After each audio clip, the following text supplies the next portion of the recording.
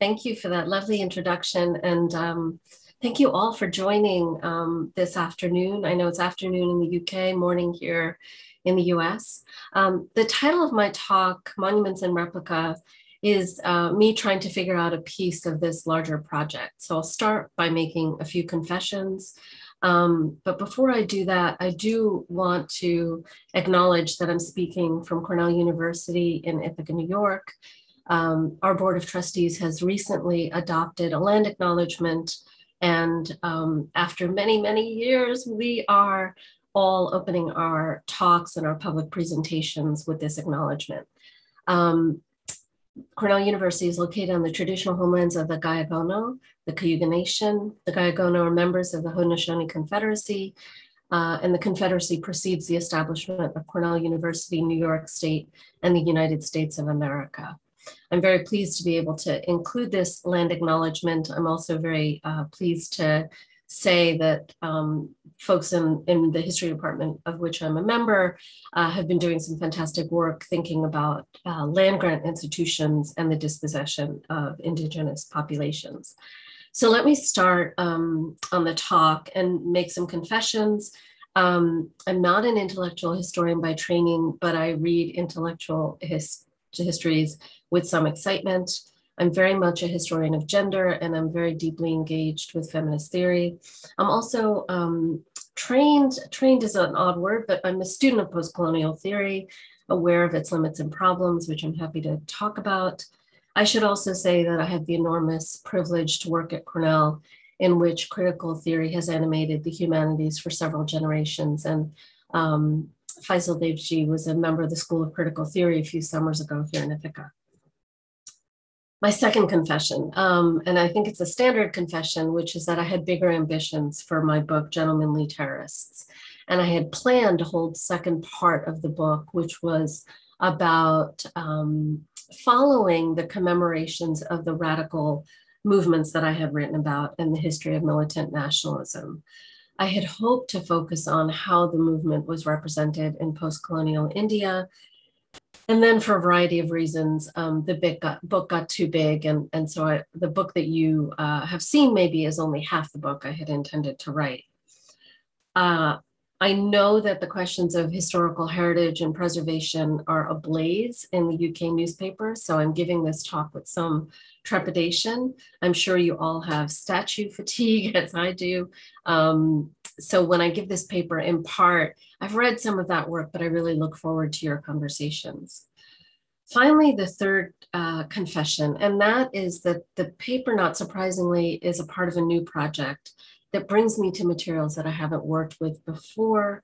I'm trying out a number of ideas, and I'm thinking through, in particular, scholarship in the history of art, in the history of archaeology, which all has brought me closer to the history of things.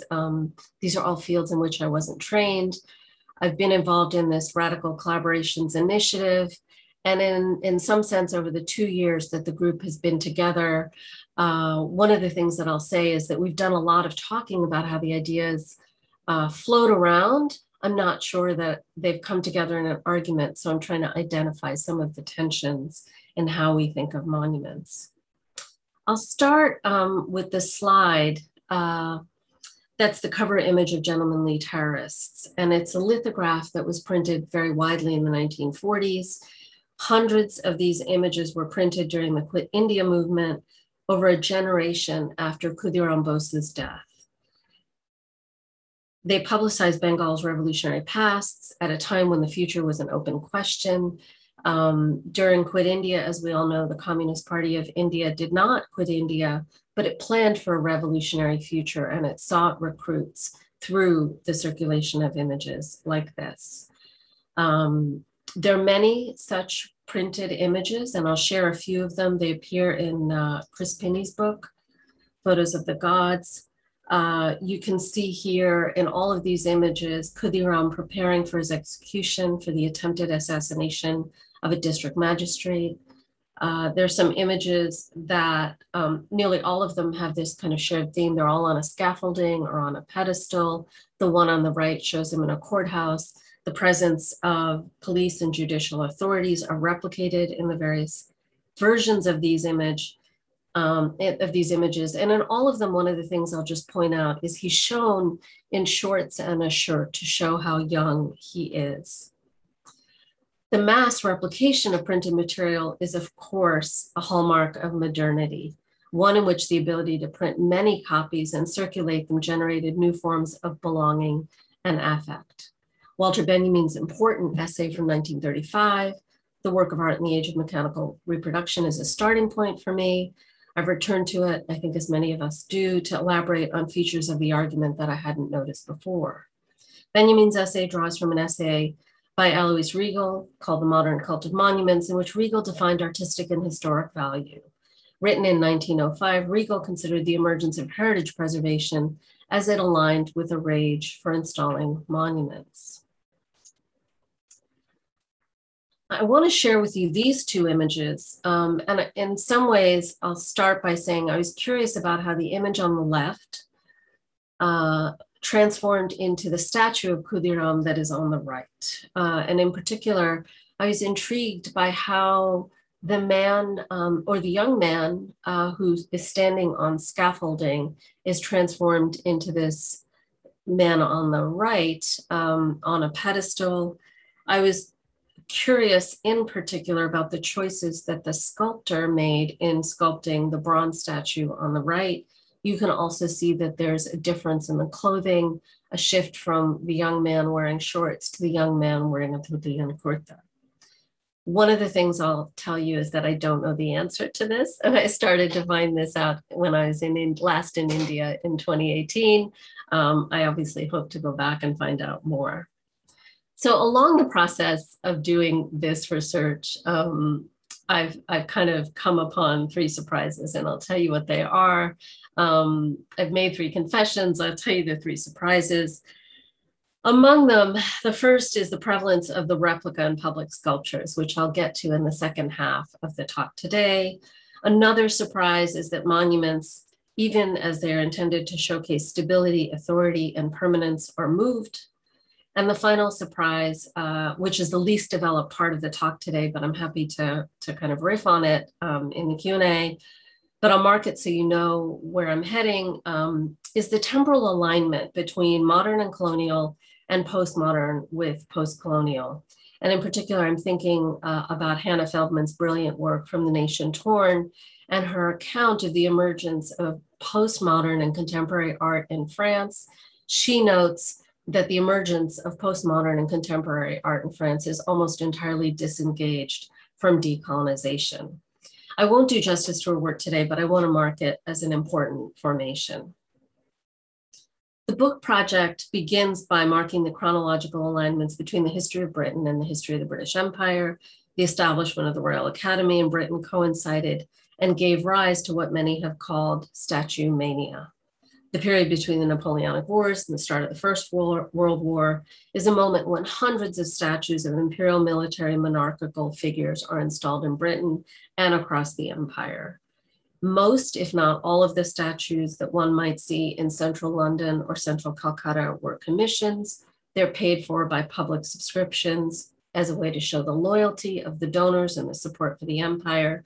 And nearly all of the artists were members of the Royal Academy. The statues are installed in colonized India as examples of public art that's authentically British, possessing the type of aura Benjamin and others defined as important features of how art is displayed in modern life. In the case of the monuments installed on the Indian subcontinent during the centuries of British occupation, installing monuments became a way of permanently marking British territory. There's a number of books that have addressed this, and I've just put up some covers to kind of talk through them, not with any deep engagement, but with some reference points. The dramatic increase in mutiny monuments, as Meena Rajgopalan and Zahid Chaudhry have shown, materialized the trauma suffered by British colonizers. Mutiny commemorations brought British tourists to India so they could experience the trauma of 1857. And of course, this served as an alibi for the expansion of empire. As Rajgopalan writes in a challenge to Walter Benjamin, she writes, quote, "Indeed, it was the technology of reproduction that converted mutiny sites from objects with mere use value to monuments of historic value." And here she's talking about the ways that mutiny monuments are endlessly photographed, filmed, and shown to audiences across the empire. Thinking through the scholarship on colonial India, we know that the growth of photography and the mass reproduction of lithographs generated forms of popular culture that were able to bypass colonial censors and restrictions. And of course, Goddess and the Nation is emblematic of that, as is the work of Kadri Jain and Chris Penny. I would also refer you to the digital collections of the Tasveer Ghar website. The statue, however, because of its monumental size, is presumed the opposite of the lithograph. It's not mass-produced, and the materials that are often used, marble or bronze, are meant to be durable and long-lasting. We can agree that the empire was built by a paper reality. It was also built in bronze and marble. I'll be talking today about the statues that are called quote-unquote life-sized. They're actually larger than life, often 8 to 10 feet tall, taller than the ordinary human. Their size projects a territorial occupation, one that presents the empire as immovable. The scale of what art historians have called portrait statues differs from busts, of which there are many. As Benjamin noted in the essay that he wrote, The Mechanical Art of Reproduction, quote, he writes, "It's easier to exhibit a portrait bust that can be set here or there than to exhibit the statue of a divinity that has a fixed place in the interior of a temple." You may recall that Benjamin's essay marks a shift from the religious to the secular, a change from the idea of sculpture or painting as one central to religious ritual, but in the modern era, seen as an aesthetic object that is stripped of religious purpose. His anxiety about replication is directed to photography and film, which he fears amplifies this secular project in a fascist way, and we can talk more about that. Even as he notes that some form of replication has always existed in art, we might note that the replica exists as a form of education, replicas of the body in anatomy classes or features in architecture and archaeology classes. If you work in the British Library, and I hope many of you know what I'm talking about, you may recognize this bust. It is a very prominent feature of the way that the East India Company used art to publicize what it was doing in South Asia. This is Henry Colebrook. You can look him up. It's a replica of the bust sculpted by Francis Chantry. This bust is located by the toilets that are outside the Asia Pacific and Africa collections and has several examples, including one in the Royal Asiatic Society. In colonial India, these statues were often placed on pedestals more than human height, so that passers were awed by the sight of bronze statues.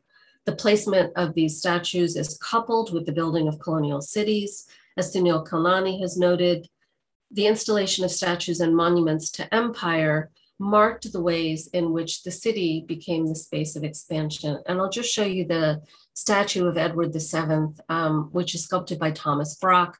Here in this image, it's being unveiled, and you can see the veil on the right. I'll say a little bit more about that. This comes from the photograph album of the Prince of Wales in the Royal Tour of India in 1921-22.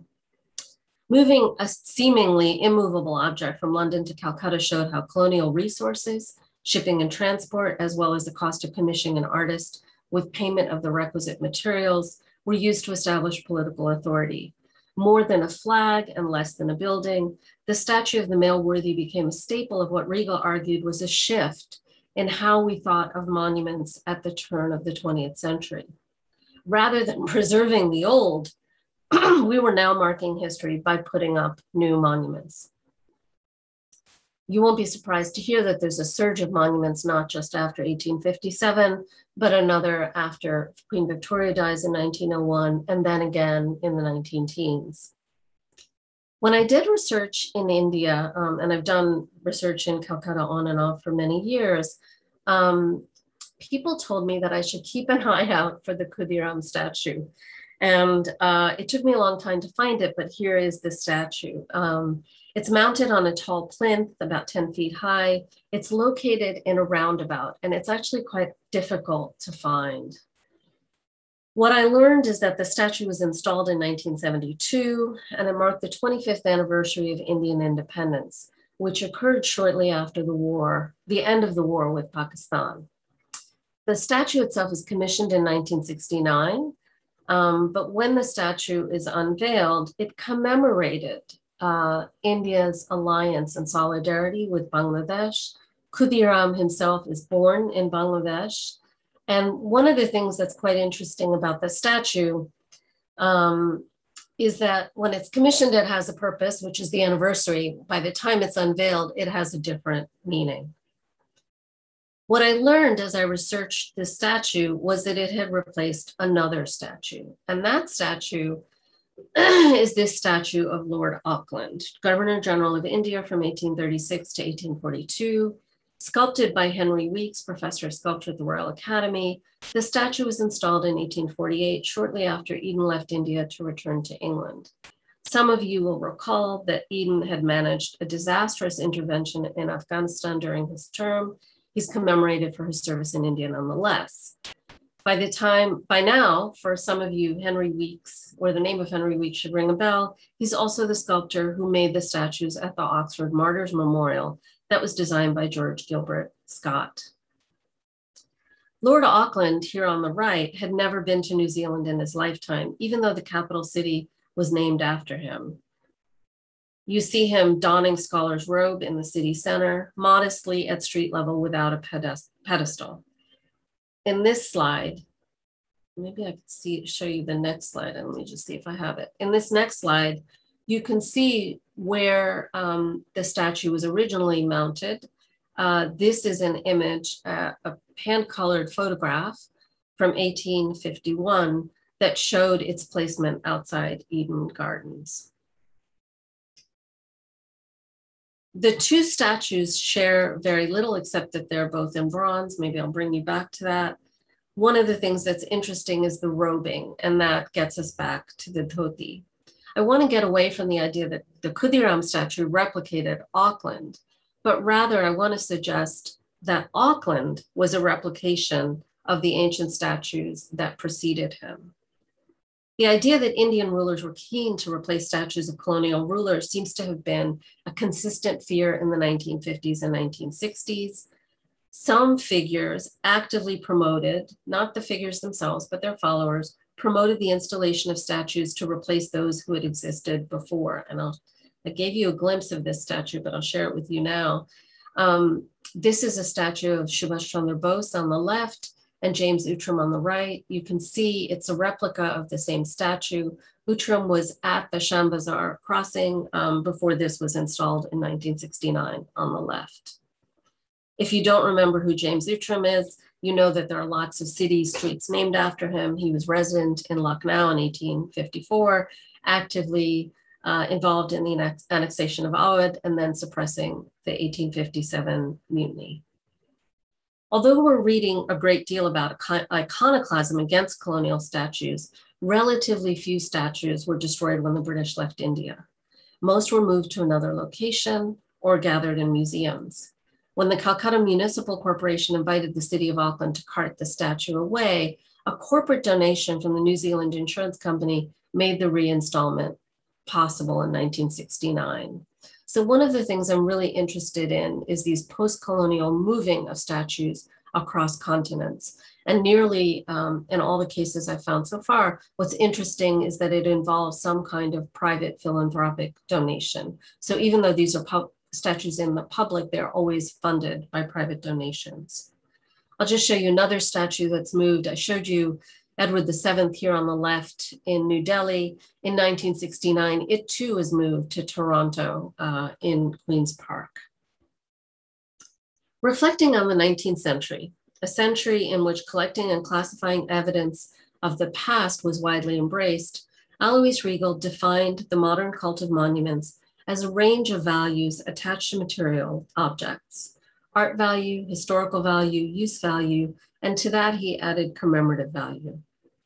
Distinguishing between those who accepted the decay of old buildings against those who advocated preservation and restoration, Riegel specified that a growing commitment to preservation invested many objects, even those that were dilapidated or outdated, with new meanings. As the century ended, the conceit of the modern era was that all types of historical evidence, old or not, were to be maintained, restored, and archived rather than lost to the past. And of course, this speaks to certain kinds of ambitions that are very much part of the 19th century universal. As Regal argues, monuments with, quote, intentional commemorative value aims to preserve a moment in the consciousness of later generations, and therefore to remain alive and present in perpetuity, close quote. In the colonies, monuments were installed to mark Britain's place in India's history. They were also intended to outlast the British.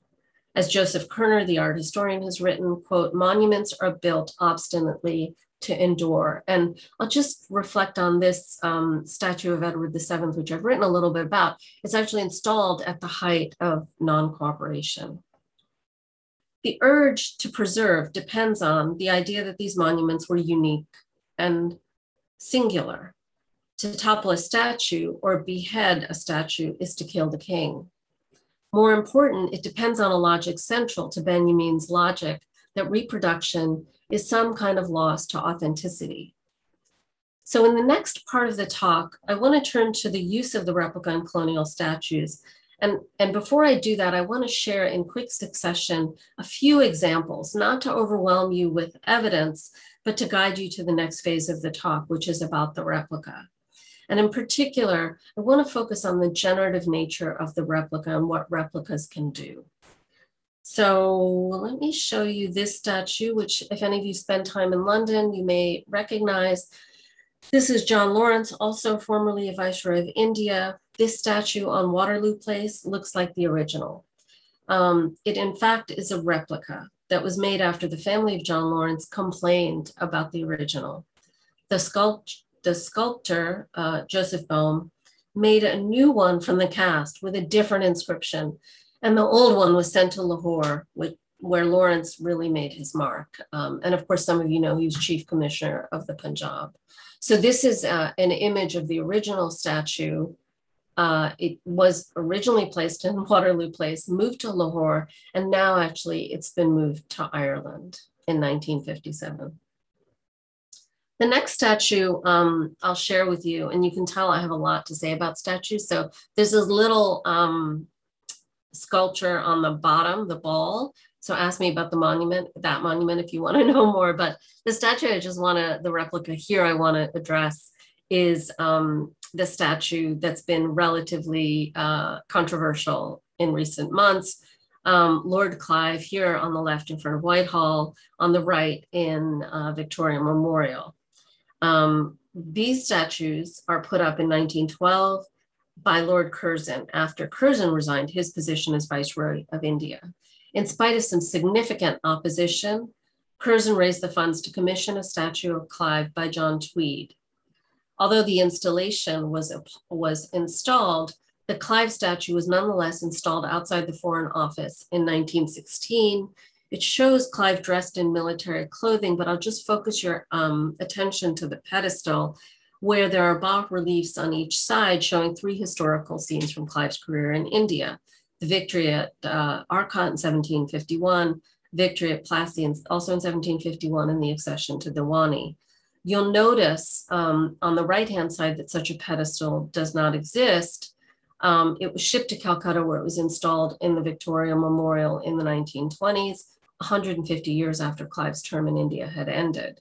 There are not the history lessons on the pedestal on the right. It is a replica made in marble. I should also say that Jennifer Howe, the art historian, is going to give a talk about this in a few weeks' time, which I recommend.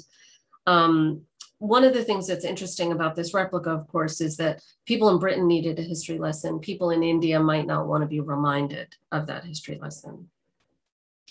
So I'm going to take a breath and pause, and I'm going to turn to the next section of the talk and start by saying, this is the part I really don't know anything about, but I've become completely invested in contemporary art. And because we've all been away from our libraries and archives, I've taken this pause to kind of more fully engage in the ways that contemporary art is talking back to empire. It's a circuitous route, but I'm gonna walk you through it anyway. So in June 2017, I went to the Walker Art Center in Minneapolis with a group of old friends from graduate school. We had gathered there for a long weekend at the end of an academic semester. We arrived too late to get into the Walker Art Center, but the sun was setting that evening. We entered the Sculpture Garden, which is outside. In Minneapolis, the Sculpture Garden is a way in which the arts have been supported as being democratic and for the people. This democratic purpose is served in many ways in the Sculpture Garden. There's no entry fee. There's no curated path through the space. And there's also what I would say art from a range of sculptors. As we headed toward the sculpture of the bright red cherry on a teaspoon, this is one of the original pieces of art in the Sculpture Garden, I did a double take at the sculpture that is placed further along, and you can see it in the distance here. It was an enormous blue rooster, looking regal in size and color as it looked over the Sculpture Garden.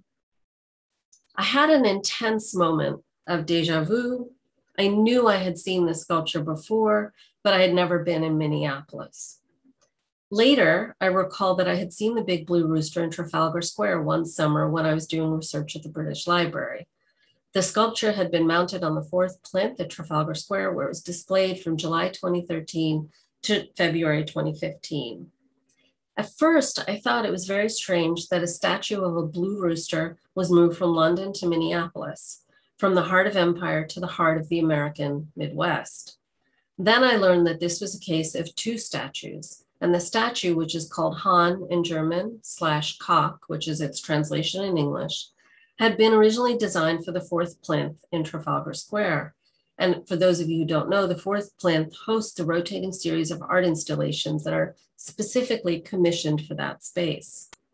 The version that was in Minneapolis was a replica, hence the two dates, 2013 and 2017. My book's argument, and I'm imagining this as an epilogue or a final chapter, is heading toward making a case for contemporary art as an important form of public criticism. And the artist that I'm really most engaged with is Kara Walker and her commission in the Turbine Hall at Tate Modern a few years ago. Today, I'll focus on Katharina Frisch, in part because her work allows me to elaborate how her aesthetic and artistic choices critique the concept of the public statue and the idea of the replica. The blue statue, when it was originally shown in London, was unveiled, and unveiled here is an important idea, by the mayor of London, who was then Boris Johnson. The idea of unveiling, which is so central to feminist and post-colonial thinking, is an important form of ritual when it comes to public statues. I think I don't have time to share with you this statue, but you should watch Boris Johnson unveiling the statue. He makes various kinds of comments about the use of the word cock, which you can watch, and I'll put it in the chat when I finish. Over the last 2 decades, the space of the fourth plinth has become a space for contemporary commissions that are overseen by the Mayor of London's Fourth Plinth Commissioning Group. The group aims to consider how to remake this space known as the Heart of Empire with a rotating series of public sculptures. It has an imagination of a more inclusive and multicultural public in mind. And one of the interesting things about Katharina Frisch is, of course, she is both German and also an avowed feminist. She's been described as a sculptor of the female gaze, and she commented that her design was intended to be humorous. She intended for this to be a double entendre and a counter monument that drew attention to the masculine and martial forms of the other statues in the square. The Guardian's review ran under the charged headline, "Big Blue Cock Erected on the Fourth Plinth." It noted the sculpture was gleefully feminist, poking fun at the statues of men, Nelson, George IV, and the generals Havelock and Napier.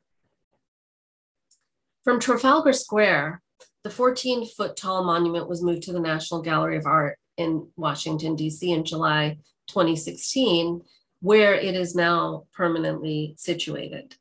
What's most important is the sculpture stands on the ground so that an observer can stand feet to feet with it. The proximity allows the viewer to see the detail on the rooster's features, which are carefully crafted from fiberglass to replicate the figures on the features of a real rooster. In these two installations, the experience of seeing the sculpture is transformed. Maybe I'll see if I realized that there was a reason that I was gonna show you this clip. Let me show you what it looks like in Trafalgar Square. I just had an emergency briefing from the brilliant artist, Katerina, about her interpretation of this fantastic work that we're about to unveil. And she said it was all to do with a woman's of famous victories over the Australians, the French Revolution, but also, of course, the cultural and the artistic capital of the world. And I think it's a testament to our sense of freedom, the liberty that we have here in London, that this beautiful, beautiful sculpture, which I am shortly about to ask to be unveiled, unveil this beautiful, beautiful sculpture. If you were to Google it in a few years' time, you will probably not be able to find it because that search engine would collapse on the behest of the Prime Minister quite properly, by the way. But in the meantime, feast your eyes on this beautiful new fourth flint sculpture, ladies and gentlemen. Here it is, the big blue earth.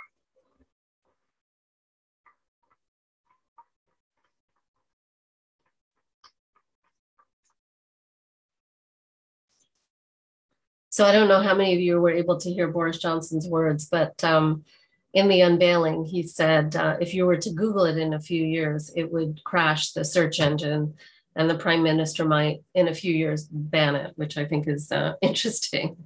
In these two installations between Trafalgar Square and the sculpture here in Washington, D.C., the experience of seeing or experience the sculpture has been utterly transformed merely by the fact that the one in DC does not have a pedestal. In this sense, it provokes an older set of questions about aesthetic values, about the importance of frames to paintings, columns to a building, and one might add pedestals to sculptures. When Kant posed the question of parergon, a Greek concept, he expressed an anxiety that frames and pedestals added to the excessive ornamentation that was a hallmark of the Baroque. As the classicists Verity Platt and Michael Squire have noted, and let me just share with you some of their work. As the classicists Verity Platt and Michael Squire have noted in their engagement, in Derrida's engagement with Kant through the idea of the supplement, the pedestal is not a mere adornment, but rather the existence of a pedestal transforms the viewing experience for the person looking at a piece of art. In this reading, Platt and Squire press the idea that no art, particularly ancient and classical art, is ever finished. And here they're very, very interested in the replications of classical art through the 2 millennia of what is called Western culture. They draw from the work of contemporary artist Antony Gormley to show how sculptures are mounted in different ways and provoke us to think about statues in a new way. Like Frisch, Antony Gormley has been a part of the Fourth Flint commissions. The Blue Rooster, and I'll just go back just to show you some of other Frisch's sculptures. The Blue Rooster is one of Frisch's largest sculptures and demonstrates how she takes ordinary objects and plays with scale. Her other sculptures of the egg, of strawberry, of a skull, the model of the Madonna, enlarge these forms so that we can see the details more closely. And on the right, you can see the seeds of the strawberry. In Benjamin's account, the replica allows us to see things that we might not have seen. In film, it's possible to slow down movement so that we can see the component parts that the human eye might not see. Quote, technical reproduction can put the copy of the original into situations which would be out of reach for the original itself. For sculptors, the model is a way to experiment with technique using a low-cost material, usually plaster.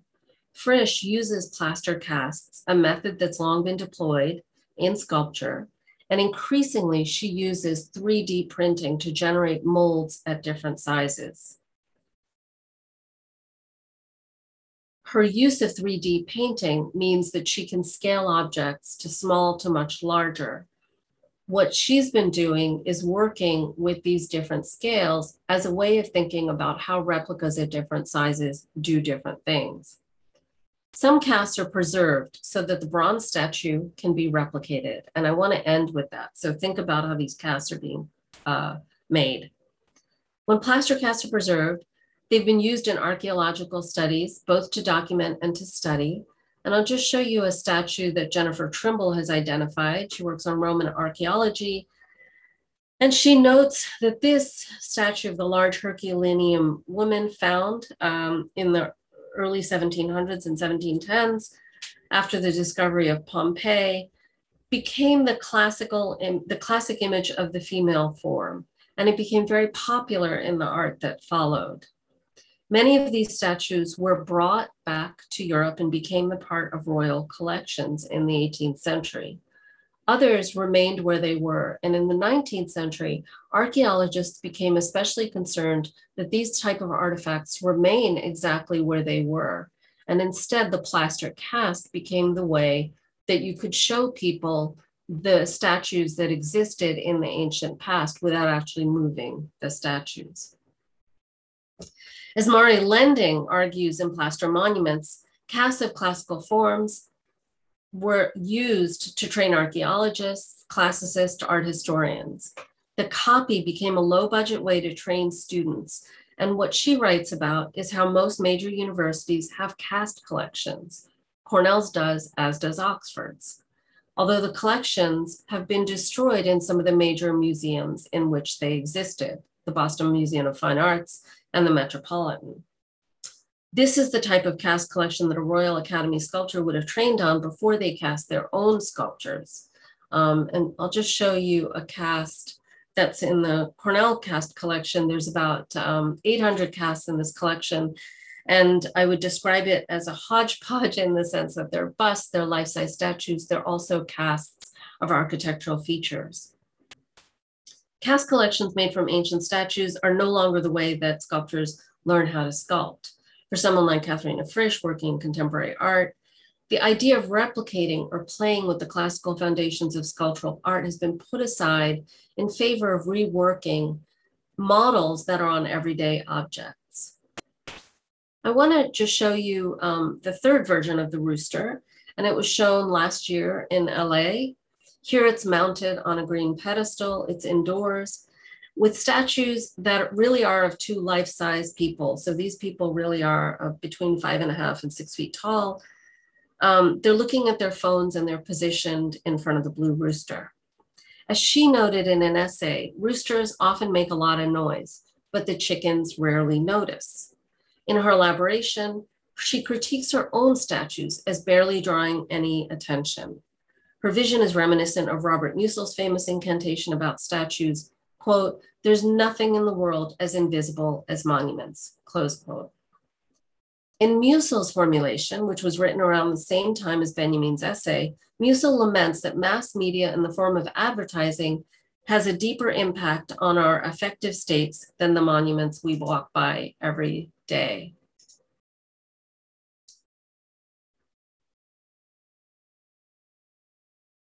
The site of Trafalgar Square was pure genius for the Fourth Plinth Project because it's often the place that those who want to install celebratory statues want to place their heroic figures. Gary Young, for those of you who know him, who chaired the Fourth Plinth Commission, wrote a very good essay in The Guardian recently, which I'll share in the chat later. As I conclude, I want to end not with a set of conclusions, but rather with an example about how the public debate about statues has focused on preservation on the grounds that these are somehow original works of art that cannot be moved. As we know, monuments are always being moved. That's how they got to the colonies in the first place. Another argument for preservation has been about the originality of the statues. And what I want to end with here is that few statues were original or all that authentic.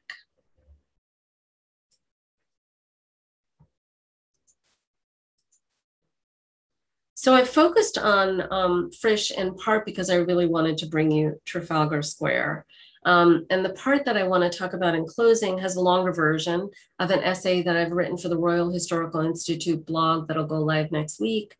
The essay focuses on an effort that followers of Cecil Rhodes made in the 1930s to have a statue of Rhodes installed in Trafalgar Square. It's the same group of followers that proposed the installation of Rhodes at Oriel College in Oxford.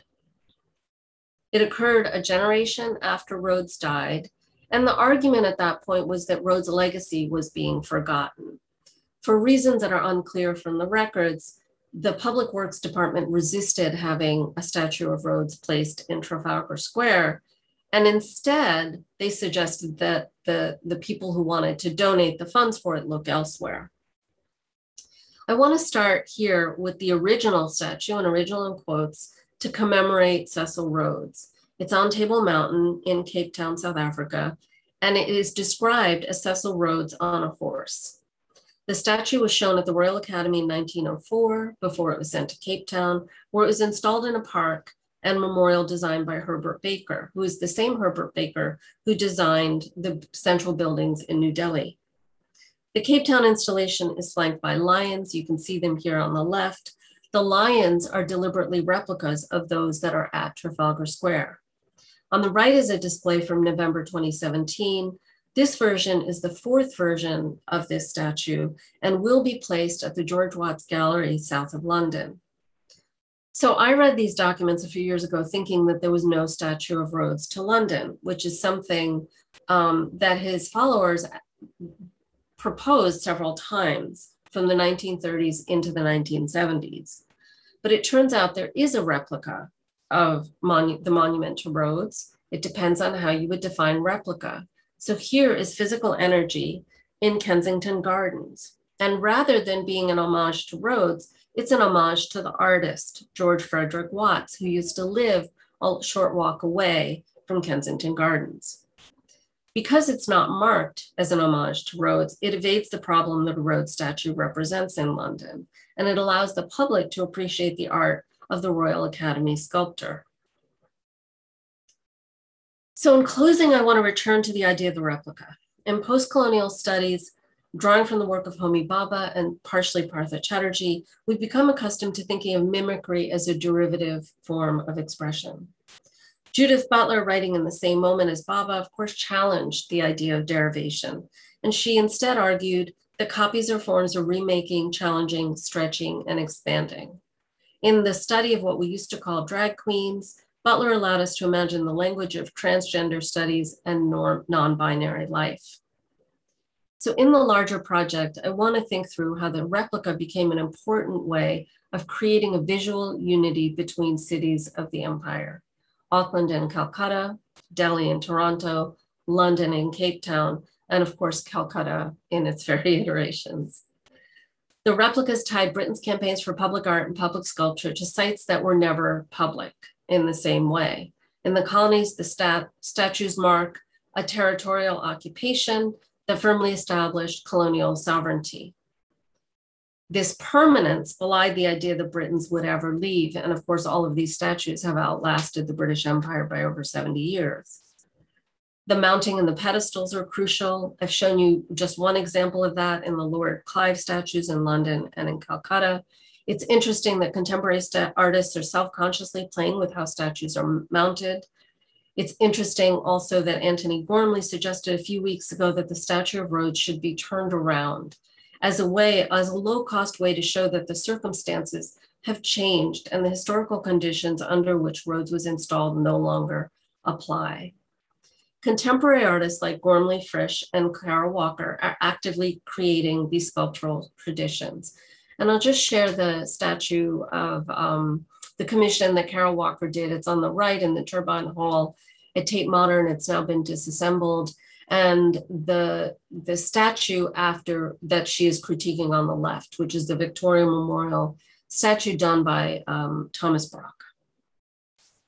In closing, I hope we can emerge from the era of statue mania to a new age of public sculpture that is truly public. I hope we can begin to imagine how feminist and decolonial works of art might challenge the legacy of public statues and colonialism. In my imagination, as we travel from city to city, which many of us do, I hope that we can encounter big bluebirds everywhere.